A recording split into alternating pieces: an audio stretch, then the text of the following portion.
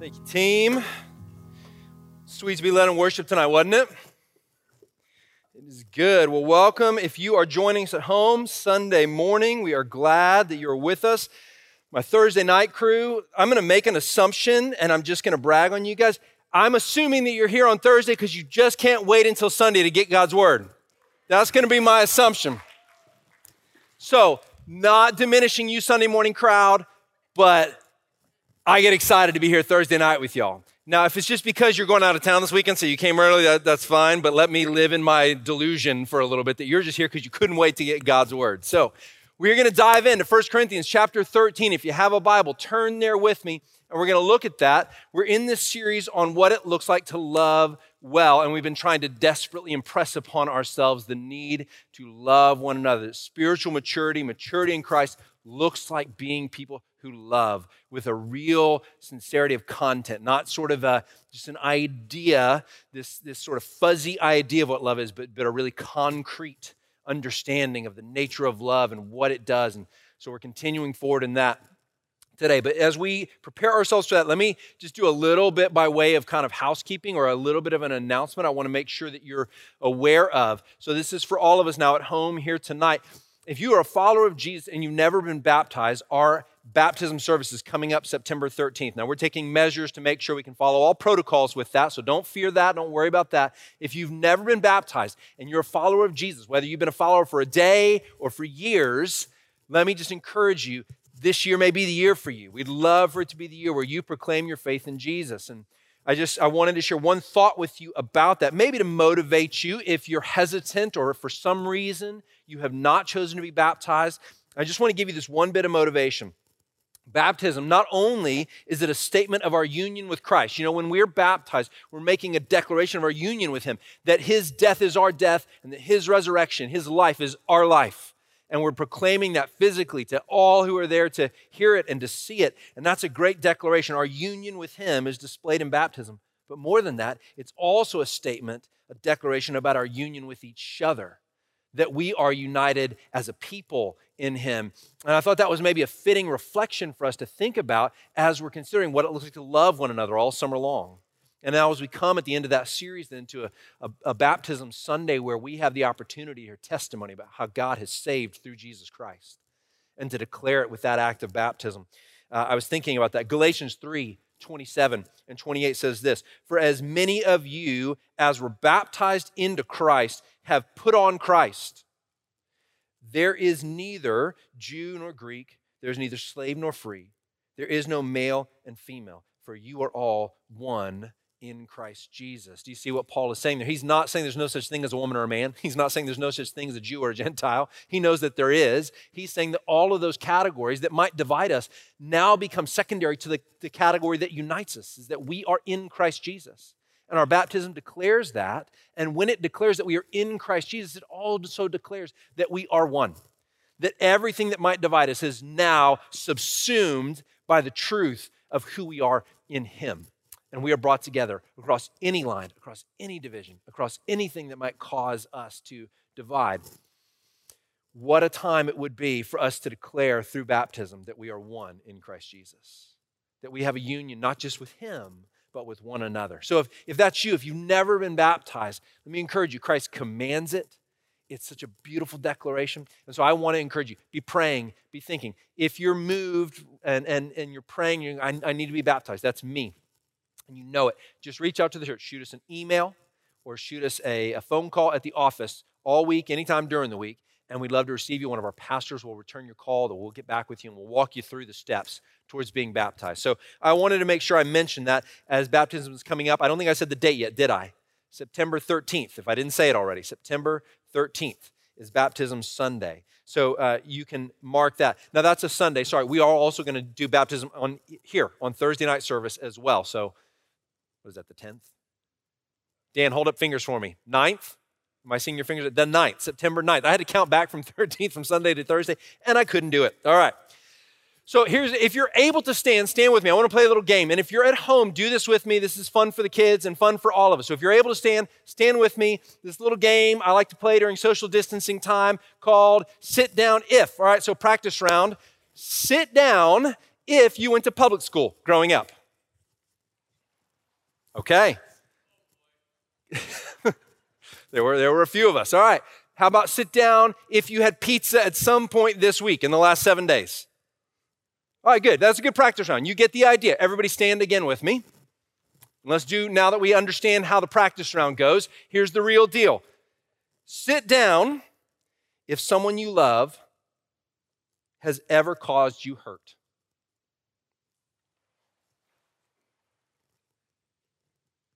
So pretty much all of us. A few of you are standing. You picked the right people to love. All right, stand up one more time. Stand up one more time. I'm sorry, this is it. I won't make you do it after this.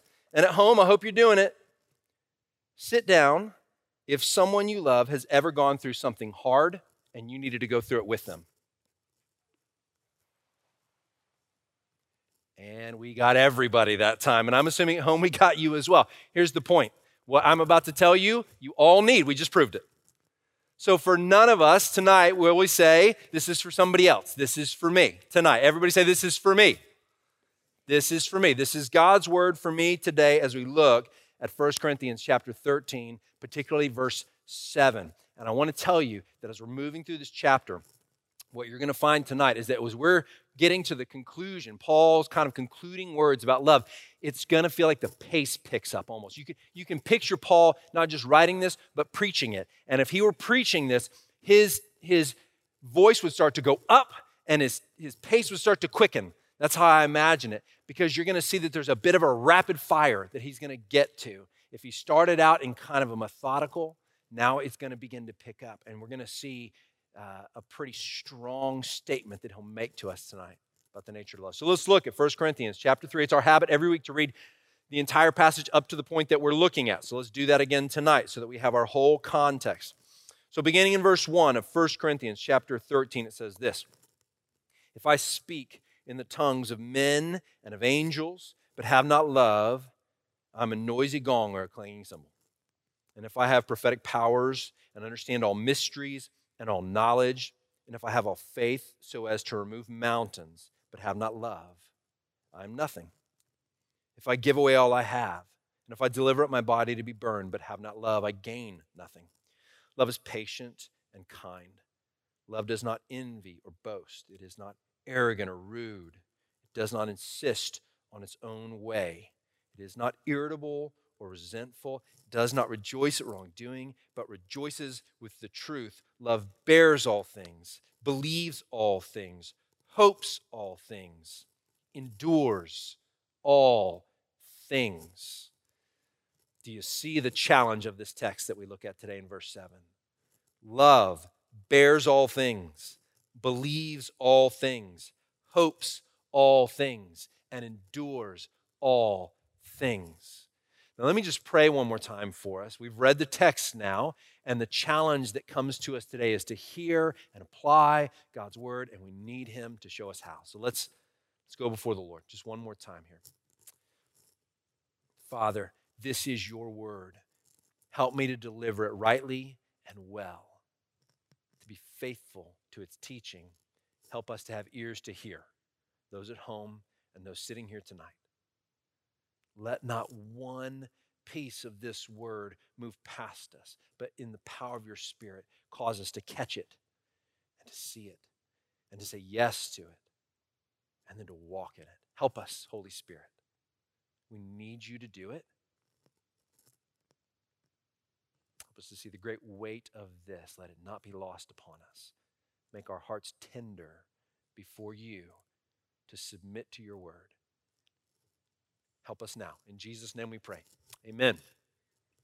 Amen. So we look at verse 7 now, and here's how I would frame or state the big idea of this text. These four statements in verse 7. It's this: love does not give up in the face of challenges. It's as simple as I think I can put the main point of this text. Love does not give up in the face of challenges. So here's what I want to do tonight. Let's look at the shape of the text, and I'll show you what I mean by that. I want to show you, just kind of walk you through these four phrases and show you that this text has a certain shape to it that helps us understand its meaning. That meaning that I just gave you, love doesn't give up in the face of challenges, is what Paul is trying to communicate to us. And then after looking at the shape of the text, let's do two other things. Let's try to understand or answer the question, why love doesn't give up, why it endures, and then how it doesn't give up, which might be hopefully very helpful. If love doesn't do that, right, then how does it not do that? And look at some practical ways that we might walk in this. Now, here's the thing. I presume that you're picking up on the challenge of this text, because every week we've come together and we've said things like love is patient and it's kind. And perhaps as we heard those things, you went, well, if I'm more patient than impatient, like if it's a 51% to 49%, perhaps I can say, I'm patient. That's good, and I'm doing pretty well, right? Or kindness. Hey, if I'm like 55% kind and 45% not as kind, then I'm still doing pretty well. But here we come to this text, and do you see the challenge that he put these parameters around us where he said, love, what? Bears all things, right? If you have an NIV, it will say it always does this, right? It always protects. It always trusts. That's the NIV's translation of this, right? And so it's that all things that is really, really challenging us tonight. And I want you to see that and not miss it. So let's start here. Let's look at the shape of these verses, like I said. Now, there's a word when you're studying the Bible that may prove useful to you, and it's a word called chiasm. And what that means is that certain verses have a certain shape that help us understand their meaning. A chiasm is simply this. We don't need to be fancy about it. It just means a set of verses or a verse that begins with an idea and moves in one direction, and then halfway through its train of thought, it reverses course and traces its way back to the original idea. So it begins and ends with the same idea, and then in the middle, what it does is the second thing that it says is parallel to the second to last thing that it says, so that it almost looks like the shape of an X, if that makes sense. So it begins and moves in one direction, and then it turns back on itself, and it starts back towards that same idea. This verse is one of those chiasms. And so it tells us, here's what we learn from that. Here's why it's important. It tells us that these are not four separate ideas that we need to think about when we think about what love is, that it bears all things, believes all things, hopes all things, endures all things. The shape of this verse tells us that bears all things and endures all things, the first and last terms, are the same idea. In other words, they're telling us what Paul wants us to get. The big idea of this text is that love bears all things and endures all things, and that's the same idea stated in a slightly nuanced way from one another. What that means then is that the middle verses are not just it's not just four things that happen to be put here, that it does this and love does that and love does this, but rather that then the middle things have a relationship to those outer things. So the outer things tell us the big idea. Love never gives up in the face of challenges. It bears whatever comes, love bears it. Whatever comes, love endures it. The word for endure there is the word hupomeno, which literally means to remain. It stays in place. It doesn't go anywhere. It abides. It's that same word that Jesus uses in John 15 when he says, abide in me, and you will bear fruit. In other words, stay connected, never let go, never stop, never give up. Paul is trying to help you and I see that this is the nature of love, that it remains no matter what. It fights to stay.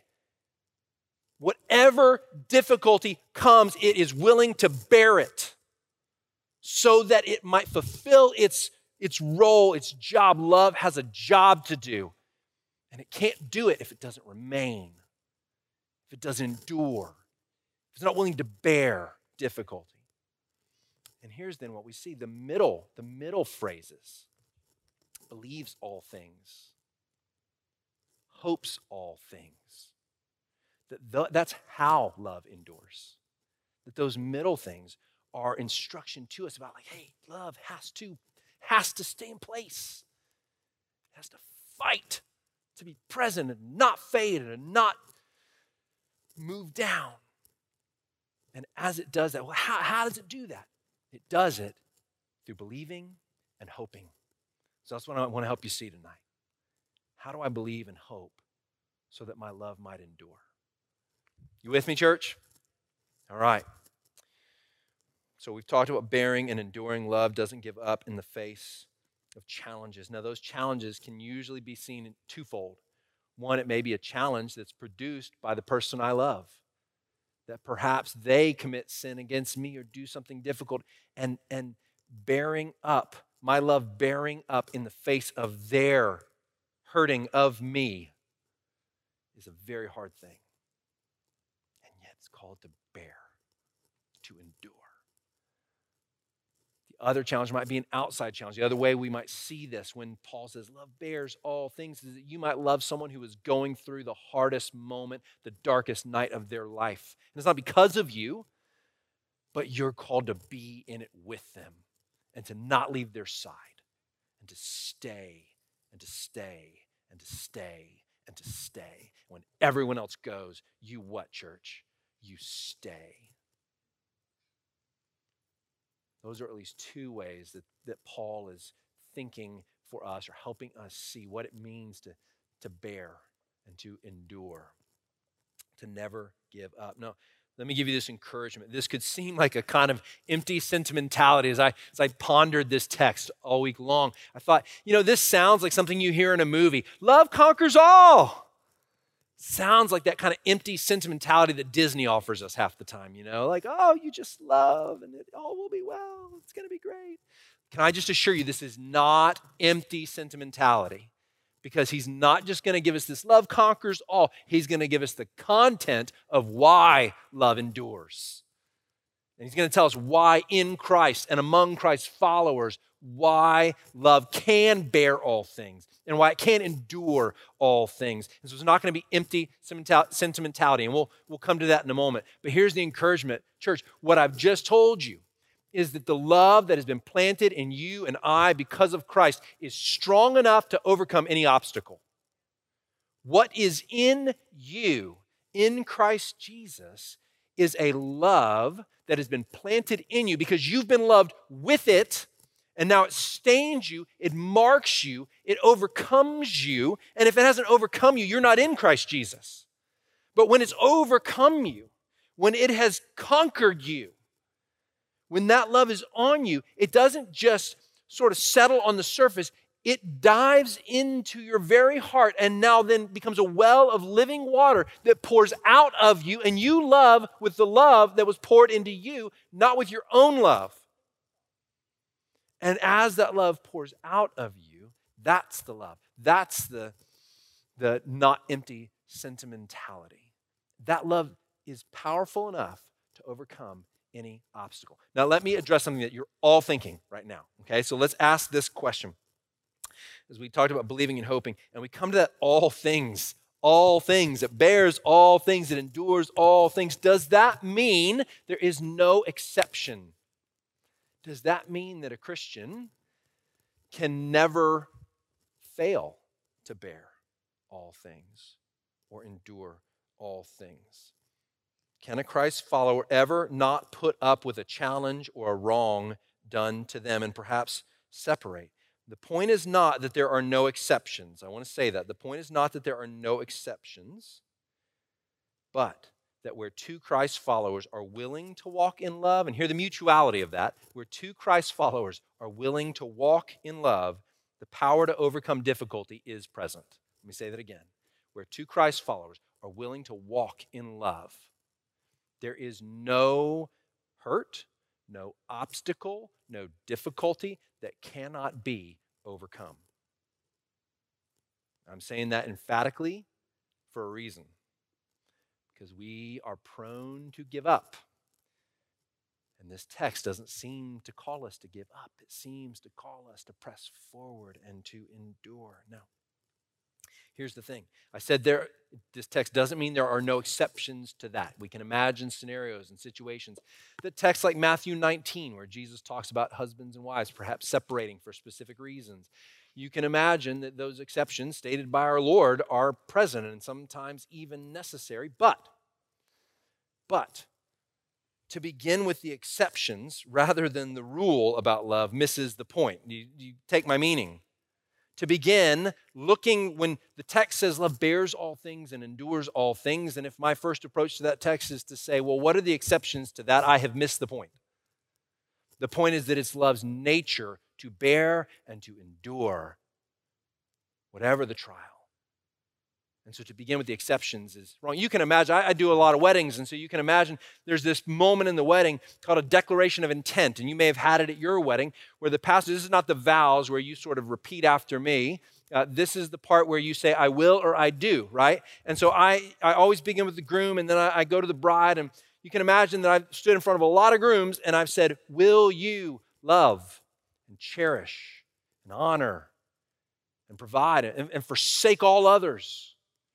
Will you? And his response is, what, church? I will. I will. Now just imagine that if I said that and the groom looked at me and said, I will unless she does this. What would I say to him? I would say, well, first of all, you've just started off on a really bad foot. Time out. Let's go back. Let's have a conversation, right? The evidence there is that he has failed to understand what love is, what the very nature and heart of love is. It's not, I will, as long as she doesn't.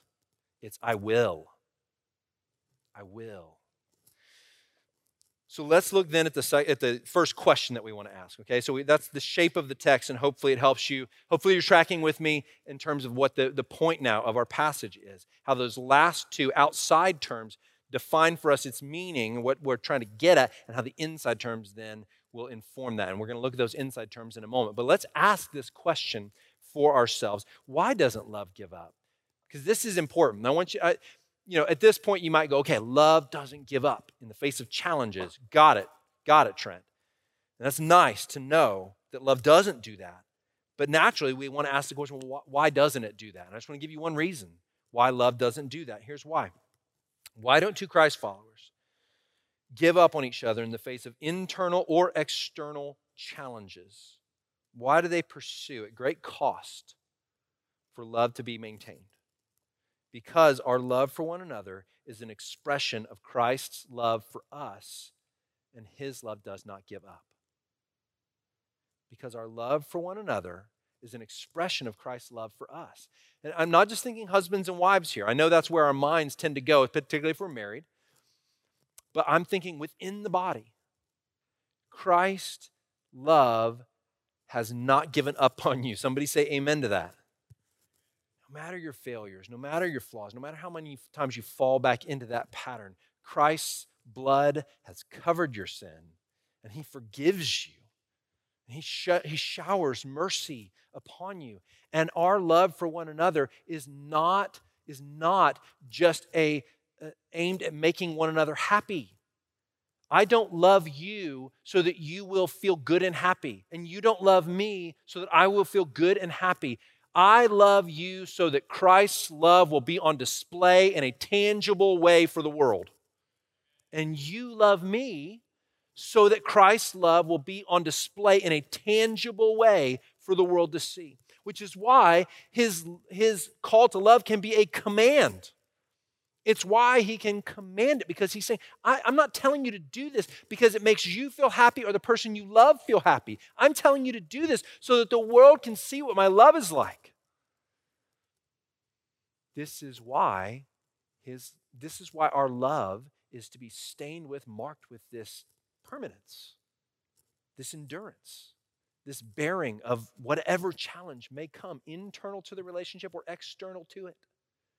When our loved one gets the cancer diagnosis, we are there every day. We never leave. We don't forsake. We walk alongside. Bear each other's burdens, whatever they may be. So we're never alone. We're never alone. We do that because our love is a demonstration of Christ's love, not a humanly given love aimed at human happiness. Now, can I tell you that a wonderful byproduct of loving with Christ's love is human happiness? Do you know that? His glory and our good. What a good God. So that's why love doesn't give up. we always talk about theological reasons, right? And I never want to be too heady or sort of pie in the sky, but I always want to make sure we understand that theological reasons are what matter most. When I say theological reasons, I mean, who is God and what does who he is determine in how we live? Theological reasons trump all when it comes to understanding why we do what we do. They're what stand because God's nature doesn't change. And therefore, a theological reason, a reason for doing something that is rooted in the very nature of God is always a reason that you will have that will never change. Which is why we try and point to theological reasons for doing this. Not just your life will be better if you do this, but always because this is who he is. And yes, your life will be better if you do this. So that's our first question. Why doesn't love give up? Second question, how does love keep from giving up? And we've already alluded to this, but now we want to unpack it a bit. How does love keep from giving up? It believes all things and it hopes all things, are middle terms, right? So in other words, there's something that we can do so that our love will be an enduring love. And so let's look at those. Now, I already said this is what prevents this from being an empty sentiment and launches it into something which can be done, actually done. In Christ, love really can overcome any challenge it faces because Christ provides two things. He provides both the definition of love and the power to make it so. So Christ comes in when we're talking about the kind of love that bears and endures, that never gives up. We're talking about a kind of love that is his love. He defines what it is, and then he gives the power by which that love may be exercised, which is very different than when we watch that movie where there's the sort of empty promises or empty sentimentality about how we just are soulmates and we're just going to love each other forever because we just get giddy around each other and the warm fuzzies never go away, and that's all silliness, okay? We know that. So here's the thing. These middle terms now, let's just take them one at a time. Believes all things. Now here's what that doesn't mean. It doesn't mean that love is gullible or that it naively thinks the person that I love will never let me down. It's a bit of an awkward phrase. Love believes all things. In other words, it almost sounds like, well, if I love somebody, then I'll just kind of believe that they're perfect or something, or that I'll always believe that they just nailed it or whatever. Now, that's not what this term is getting at when it says believes all things. The NIV, I think, does a good job here with their translation where they say always trusts. Love always trusts. And that's really the heart of this term. The term is the same term for coming to faith in Christ. It's this word pisteuē. And it means to have faith or to believe, to trust. And so when we see this word here, and it's the mirror, it's the word used for what it means to even have faith or belief in Christ. In other words, there's this idea of trust, to intentionally put, not because they will never let me down, the person I love, the object of my love, or the body that I love, but it's a choice to intentionally put ourselves in a position of vulnerability. Here's what trust is: to intentionally put yourself in a position of vulnerability by depending on the other person to do what is right and good. To trust is to put yourself in a position of vulnerability so that if the other person chooses to not do what is right and good, you will be harmed. You will get hurt. It's not trust otherwise. So I always love this exercise. One of my pastors taught it to me. I found it helpful, so I'll remind you of it. I think I've done it before. This is a stool. And when we think about trust, there's maybe no better sort of visual lesson for me than this, right? If I stand here next to the stool and I say, I trust this stool to hold my weight, but I never move toward. If I just stand here, do I trust the stool? I can say I trust the stool, but do I trust it? Well, the answer is no, right? What about if I do this? I trust this stool. If you came up here and ripped this out from me, I've been working out, so my legs are pretty strong, so would I fall? No. I'd even say, okay, I trust the stool. Kind of looks like I trust the stool, doesn't it? I really should have had somebody come up here and rip this thing out. That would have been pretty amusing, right? I trust the stool. Which one of those is trusting the stool? It's the last one, isn't it? when I put the full weight of myself on it. That's when I trust the stool. To trust Christ is to put the full weight of our life upon him. It is to say, if this isn't true, I am done. I will be devastated. I've put all my hopes, all my weight, everything about my life and my eternal future, I have put it on Jesus. There's nothing, if he's not God, if his death and resurrection did not occur, then I am, as Paul said, of all people, most to be pitied. It doesn't matter if it made me moral. It doesn't matter if it made me kind. It doesn't matter if it made me smart. None of that matters because at the end of the day, it's a lie. To have faith in Christ is to put the full weight of my life upon him. Now, when the scripture says here that love believes all things, or to use the NIV's translation, always trusts, it's declaring to us this is what it looks like when you love someone. I make myself vulnerable before you. If you choose to do what is right and good, I will be okay. If you choose to not do what is right and good, I will be harmed. It is the nature of love to risk that. Now, friends,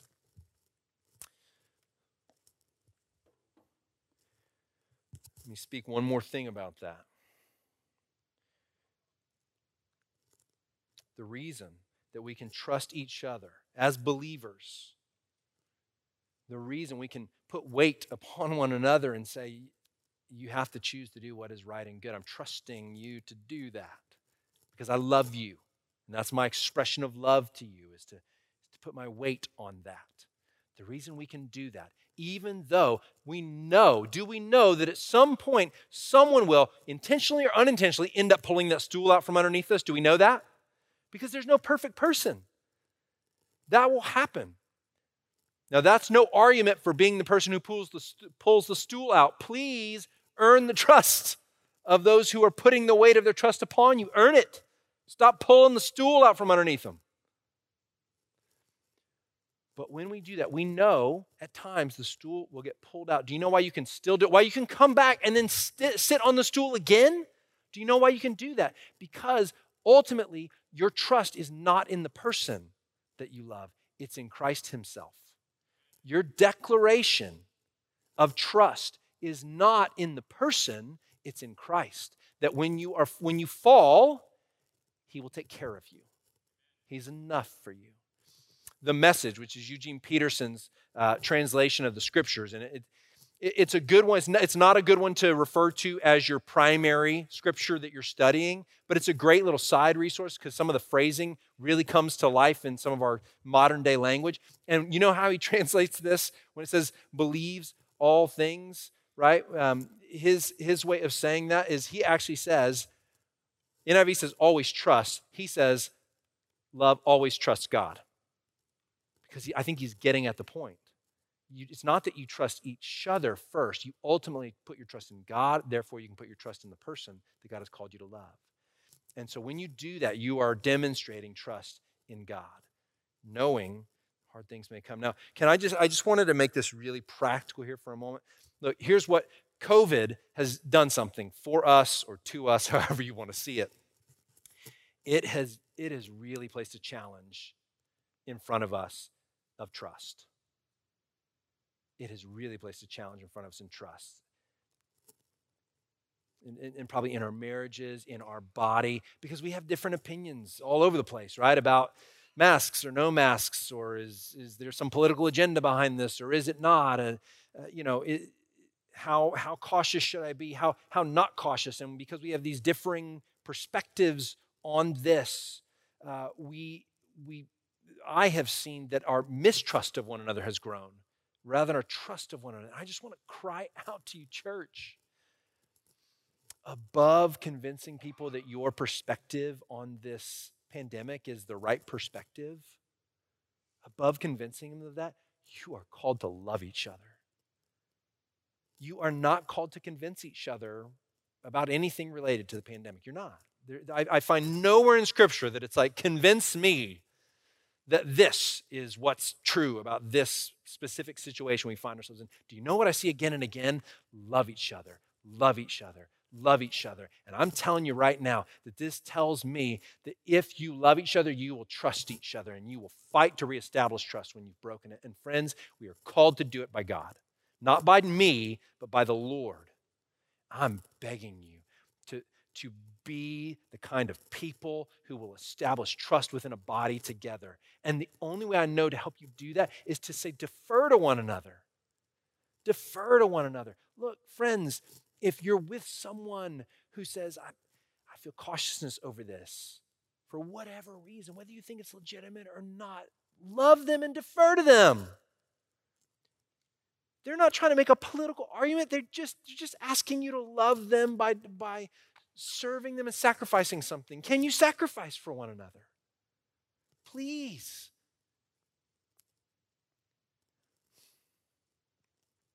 The world is watching. They're watching.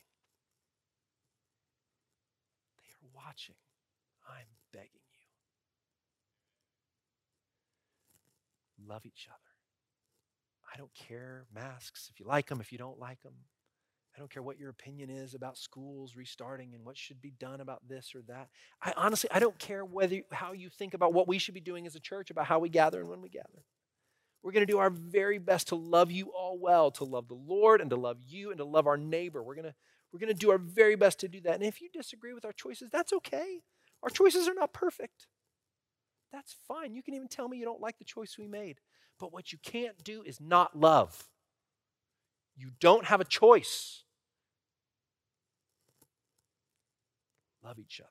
And loving each other means, with an enduring love, means trusting each other. I will trust that you are fighting to do what is good and right. Will you trust one another? Amen, sister.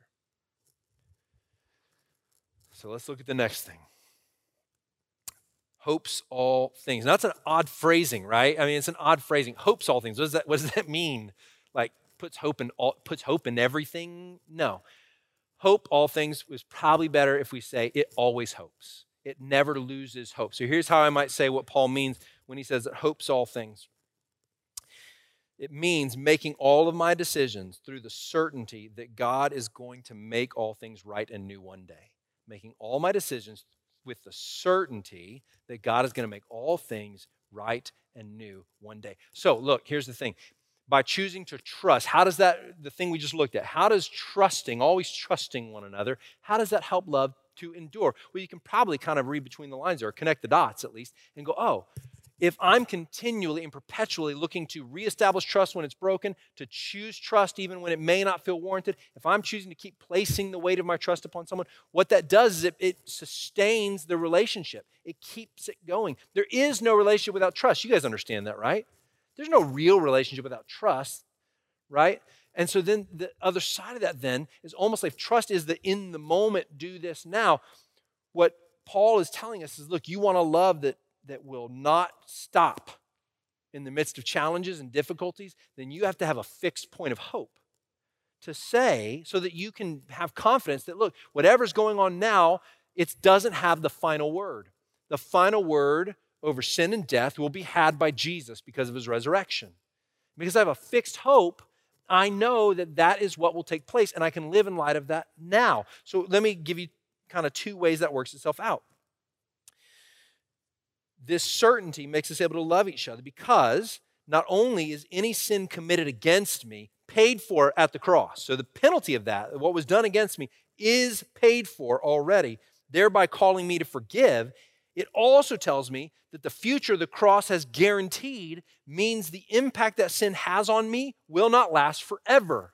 So here's why hope is so powerful. Because when someone sins against me and abuses my trust or misuses my trust, and I'm tempted to not let that love endure. I'm tempted to stop loving because of that. Here's what having a fixed hope does, is it says, whatever harm that sin caused me will not last forever.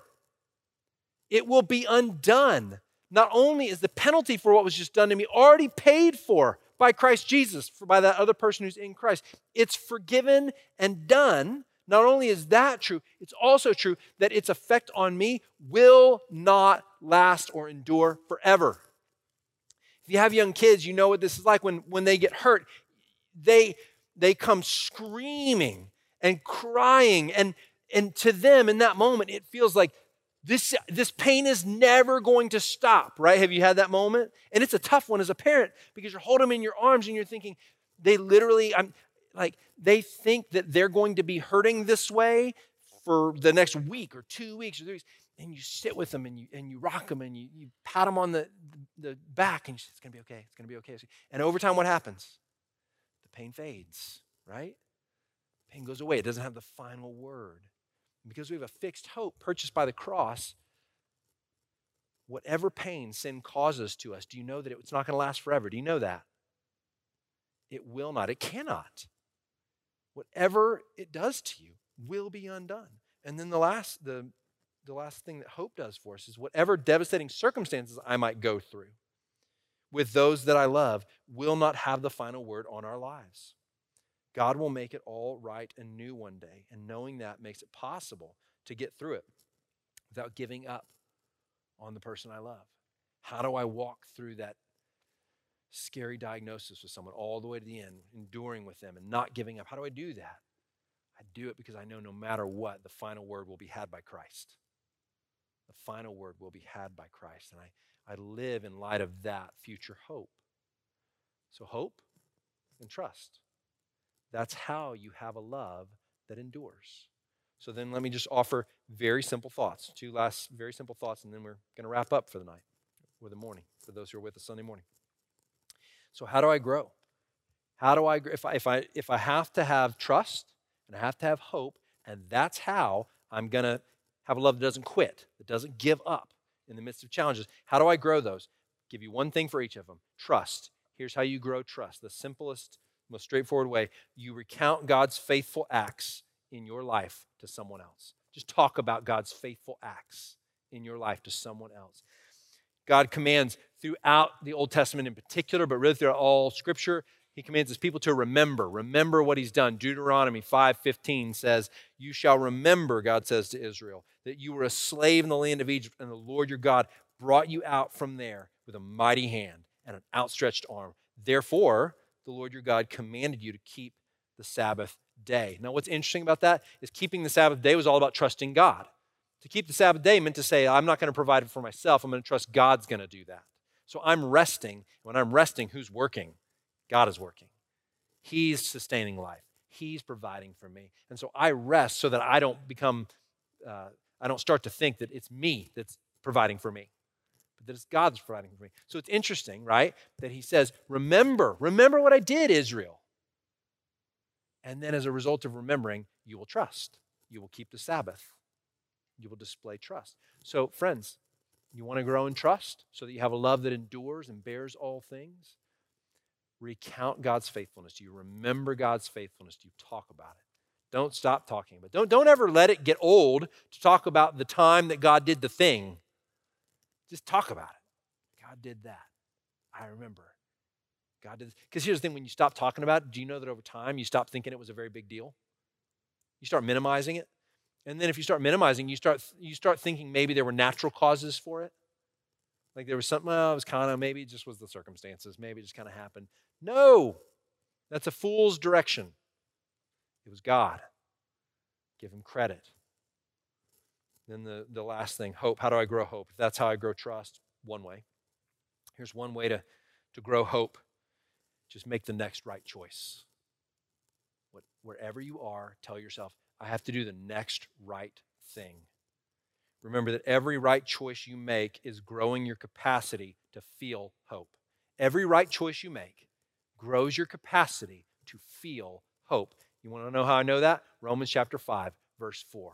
Listen to what it says, or beginning in verse 3. It says, not only that, but we rejoice in our sufferings, knowing that suffering produces endurance, and endurance produces character. And what does character produce? Hope. The rest of the verse, and hope does not put us to shame, because the love of God has been poured into our hearts by the Holy Spirit, which is an awesome verse. What I want you to see is that Paul is making a connection there for you and I between character and hope. And he's saying when you develop your character, godly character, then hope grows. So you want hope to grow, what do you need to develop? Godly character. So that means do the next right thing. Make the next right choice. Never minimize. I mean, think about this. Tomorrow, when you go to work, tomorrow, when you're in your home, if you choose to do the right thing rather than the wrong thing, you are not just doing something good, you are causing your capacity to experience the hope of the resurrection to grow. And as your experience of the hope of the resurrection grows, you will grow in your ability to love with an enduring love. To have a love that bears all things and never gives up, no matter the challenge. My friends, don't give up. Don't give up. Don't give up. Love with an enduring, bearing love. Let's pray. We love your word, Father. How good it is. May it resonate like a tuning fork in our hearts tonight. Help us to see it. And Lord, I have no doubt that as those who are hearing this on the Sunday morning and those who are hearing this tonight, have no doubt that your Spirit is at work, pointing out situations, drawing their attention to specific relationships within this body, perhaps within their home, and there is work to be done there. And I pray that you would do it. And I pray that they would surrender to you doing it, that they would trust you, they would find their hope in you, and that in doing that, Lord Jesus, as their trust and their hope are immense and fixed upon you, that their love would grow. Amen.